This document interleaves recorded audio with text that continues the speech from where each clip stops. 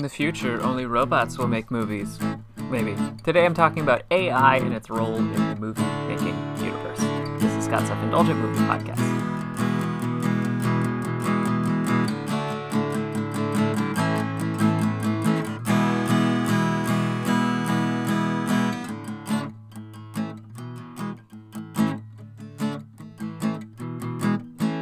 Hello, movie friends. Welcome to Scott's Self-Indulgent Movie Podcast. I am Scott, and today I'm doing a little freeform talking, real talk style, about AI and its impact on the film industry and especially things like recreating or bringing dead actors back in certain scenarios, and in other cases, talking about script writing and things like that.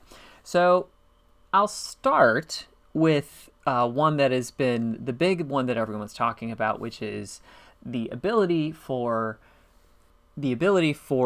studios and other people to essentially just get an AI program to write a script, and specifically how that relates to movies and how it relates to the writer's strike and how it relates to everything else that's going on. So broadly speaking, what you can do now is that if you give any sort of AI tool, not necessarily ChatGPT, but a lot of these predictive AI or processing AI, you can give it a prompt and you can give it a certain amount of information that you can say, make a script out of this, and that they will,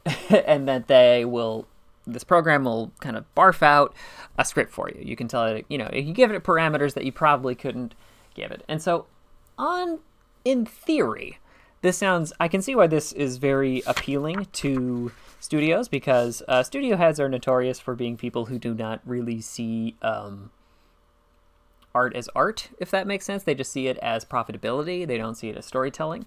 I'm painting with a broad brush. Of course, there's always individual studio heads that view things differently, and they tend to be some of the more successful ones. Not always, but that is something that is a big deal right now. And so the concern from the writers has been that in lieu of actual writers writing the scripts and then getting compensated as the screenwriter, it's not always high paying to begin with nowadays, and especially something that they would need to get residuals for. That's another aspect of it, that they instead will be, essentially a studio will print out a script and then bring in writers to touch it up. And to make it actually cohesive and actually feel like an actual movie. Because most people who have used these programs know that basically the ChatGPT stuff, it comes out a bit wonky. Anything like that comes out a bit wonky. It doesn't read right. It doesn't necessarily have the proper emotional arcs. And so even if you hone it down and give it a lot of very specific parameters, it doesn't always work that way. So the concern isn't that the script writers are just going to be completely replaced. It's that they will be marginalized even further than they already have been. So you'll see a lot of things like where either creators or writers will end up selling a script that makes a studio maybe $500 million ultimately, but they don't get any credit for it. They don't really see the kind of money that they should see for it. And part of that is, and that's where, obviously there are other things like residuals and streaming and things like that, but that's the main problem with AI tools. And one of my favorite points about AI tools like this, especially ones that churn out like not necessarily kind of regurgitations or versions of material, is that there is kind of this short-sightedness, I would say, with a lot of people who don't seem to really understand why the film business has been successful or not successful at certain points in its own history. And the main idea is like, oh, well, we can just keep, the limitation of the tool is that it only can really put out what's put in. So you can't really create a new style. You can't really create you can only create a version of a couple of story by just putting together disparate elements. You can't really create a brand new story, if that makes sense. Like, you can kind of do it. It is new, but it's not, because it can only exist or have the tone or anything based on that. It's kind of like, for instance, you could put all the movies that Rian Johnson took that inspired Knives Out and ask a ChatGPT to put out a Knives Out or a Glass Onion. It's not going to feel right, because it's going to have the exact dramatic elements of like one thing or another, and like it's just not going to be the same, especially because it may also be fighting within itself for a tone. And doesn't necessarily have consistency from moment to moment, and that's where a touch-up person would have to come in and actually make it a movie, and they would get one-time payment. So that's kind of where that leads in that. So my general feeling about AI tools, especially predictive text ones, is that I think they are amusing. I think they can be useful in certain regards. I think they're mostly just funny, but for me, you can, a lot of people are like, well, you can't always tell based on like responses or chat bots and things like that. You can't like. That's one thing. I'd say a one-to back and forth interaction is one thing. I think as soon as you start asking, from what I've seen, as soon as you start asking these tools to write longer than a paragraph or to do both sides of a human interaction, that's when they really start to struggle, because nuance is, like you get about a page and then it's like, okay, there's clearly something very static or like kind of inhuman about what's happening here, or the language doesn't feel right. It's actually kind of like almost the opposite end of the spectrum when when you hear somebody in a script use slang or something like that maybe the writer isn't clearly very familiar with but heard it. So it's like, if you ever heard somebody try slang on before that they hadn't used before or didn't feel appropriate for them, like that's what we're talking about. But it's on the other end to the point where it's like, okay, so you've heard this and you seem to know contextually what it should sound like, but it doesn't sound like a person would say this. So that's where it ends up. And on the second end, we have more and more. And this is likely what SAG is possibly about to go on strike for as well, which is the recreation of somebody's likeness after they've passed in movies. And obviously there's been a number of ways this has been done or ways this has been hidden. And now, basically, obviously it wasn't really possible before. And nowadays you see it happening more and more. And I think there's two things that kind of make this more prevalent and obvious in its usage, because, even back in the day when he was still doing voices for Cars, like when he was still with us, Paul Newman said that he's like, no, I don't want any more Paul Newman stuff. I just want to be Paul Newman and be done. Like, he hated the idea of being able to be brought out in the future. And I think that view of things is, I can see why some people are concerned about it, and I definitely see why actors are concerned about it, especially because it means that it's like, oh, okay, well, eventually they'll just have AI actors and like just a recreation of Paul Newman, but maybe you young him down for, whatever, or something like that. I understand that. I get why that is a concern there. But I think that to some extent that leans too heavily on the notion that current movie stardom and personalities will always be like that, will always be the same kind of brands that they are. So, for instance, if somebody said, oh, we can keep Cary Grant young and in movies for forever in the 1950s, maybe it would have been a thing. But the idea that like somebody's going to go in and make a bunch of Cary Grant movies, it's like, well, these are all things that have a legacy, but they're not still the big money makers right now, which brings me to the stuff that are the big money makers. And I think where a lot of these digital recreations of people who have passed on are coming from, which is franchises and old properties and things that started in the 70s and 80s, where different individual members, like it is inevitable that they are going to pass away. And if you're going to try to continue the legacy of these individual people, or continue the legacy of these stories and just keep not branching off and keep building off the same ones, you're going to consistently run into this problem. And this is just unfortunate. It's an unfortunate fact of just human nature. And I think that this kind of goes a number of ways. It's kind of like in Star Wars, they kind of ran into two examples. One, which I think is, they kind of had to, and the other one not so much. Like Carrie Fisher passing away unexpectedly and tragically when she did kind of made a lot of things for The Rise of Skywalker difficult, and even The Last Jedi.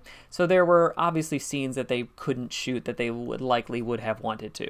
So that is kind of, that's a limitation. And if, you already know that she had an intent to be within the film already. And I have less of a problem, adapting and trying to include her at least somewhat digitally so you can add a moment or two that is meaningful. I understand all of that. That makes sense to me. Versus, recreating a commander of an actor who's been dead for years in like Rogue One, like that. You didn't need to do that. You could have had it be over the phone. You didn't need to necessarily put this guy in the room, and that one feels a little bit creepy and a little strange, a little creepy. Not my vibe. And then somewhere in the middle, I actually just got around. I'm gonna do a write up of it, but I just got around to watching Ghostbusters Afterlife, which some spoilers for Ghostbusters Afterlife. It's a few years old, so hopefully not cracking the seal for too many of you. Without getting into too many details, it is technically a legacy sequel, so it is a new generation of Ghostbusters kind of coming into their own and discovering, a kind of big-time spectral event that they gotta face, including the family of Egon Spangler, which is difficult to do since Harold Ramis is unfortunately no longer with us. He wasn't with us even when the all-lady team of Ghostbusters came out in 2016, so it has been a bit. What they do within the film is that they end up at one point recreating Harold Ramis digitally. And I think honestly it was the best case scenario for it because it is a way to honor a man who was directly involved in the franchise. The whole thing has kind of been like about him and for him, so I understand that. And they also don't have him speak, so it's just his likeness, and he's literally a spirit in it. So that is a better scenario than I think you could possibly imagine. It's kind of like when they make people who've passed on like Force ghosts in Star Wars. I'm like, I don't have a problem with that. They're just kind of there waving. Like that's. You might want to talk to the estate of already living relatives to be sure that people are okay with that, which I imagine the Ghostbusters crew did, but especially because Jason Reitman is Ivan Reitman's son, and I would hope that he and Harold Ramis were at least on speaking terms while Ramis was still with us. But yeah, so as long as they're okay with it, that's fine. And I think that that's something that the actors are going to start negotiating, and I would as well, because I would say like, hey, no. But again, this is something you only run into with franchises that run for 50-some years. And eventually, you either have to stop incorporating these characters and these same people and leaning on the nostalgia for these characters into your stories, or you have to do something else. And that, I think, is where we're at. Like, I almost feel like we're at a tipping point in movies where there's still a lot of money being made off of franchises, so I can't say that franchises are dead or that superhero movies are dead or anything like that. Like, the biggest movies thus far this year have been Disney sequels or live action remakes, well-known properties, basically. Like 2 animated movies are the biggest movies of the year thus far. And that's just what it is. Very disparate in terms of their tones and in terms of their artistic style and everything like that, but that's what it is. But those, like, one is essentially deemed a franchise that will continue on, and one is a franchise that has morphed over time. And I think what you'll see now is that instead of being like, oh, okay, we're going to see another Marvel movie, not to say, I mean, I like most of the Marvel movies, so I'm not digging on them. I think it is more just the mindset that comes along with the viewing every film as a franchise rather than viewing a film as a film and how it functions by itself.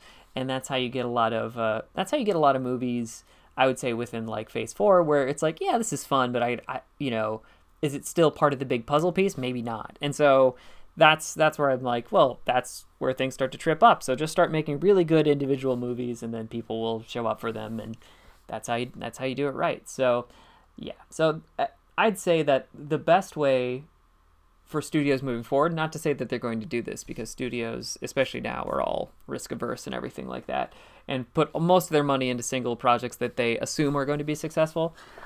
I think that in terms of what they're going to, and that's honestly why I think writers are concerned about AI, because if you just need another Batman movie, there's a lot of Batman stuff you can just feed into a computer and it'll pump it out, and then somebody else can touch it up. But it doesn't mean it's going to have a story. And then you're really concerned because these franchises aren't dying, and while some roles are replaced all the time, some aren't, and some are always associated with certain people. So as long as they're here and in people's memories, you can keep bringing them back, and that's going to be a tough nut to crack moving forward. And I can see why SAG is gearing up to join the Writers Guild. So in their strike, and I hope they get what they deserve, which is livable wages and a cut of what they're definitely helping to create with their genuine creativity and skill. So yeah. My general feeling about AI is that it is always something that is to be used responsibly, but it is never a replacement of true human ingenuity and thought. There's just always a limit, and I think that studios would be wise to take that to heart, take that to mind, and not to just view this as a way to cut costs, which has unfortunately been name of the game for many, many years. So that's my thoughts. Let me know if you have your own, usually in the comments wherever I post this, and I'll catch you next time, guys. This has been Scott's Self-Indulgent Movie Podcast. Thank you so much for listening. Don't forget to like, share, and subscribe wherever you get your podcasts, and don't forget to join our Facebook group, Scott's Self-Indulgent Movie World, for the latest reviews, discussions, and more. See you next time, everybody, and stay safe.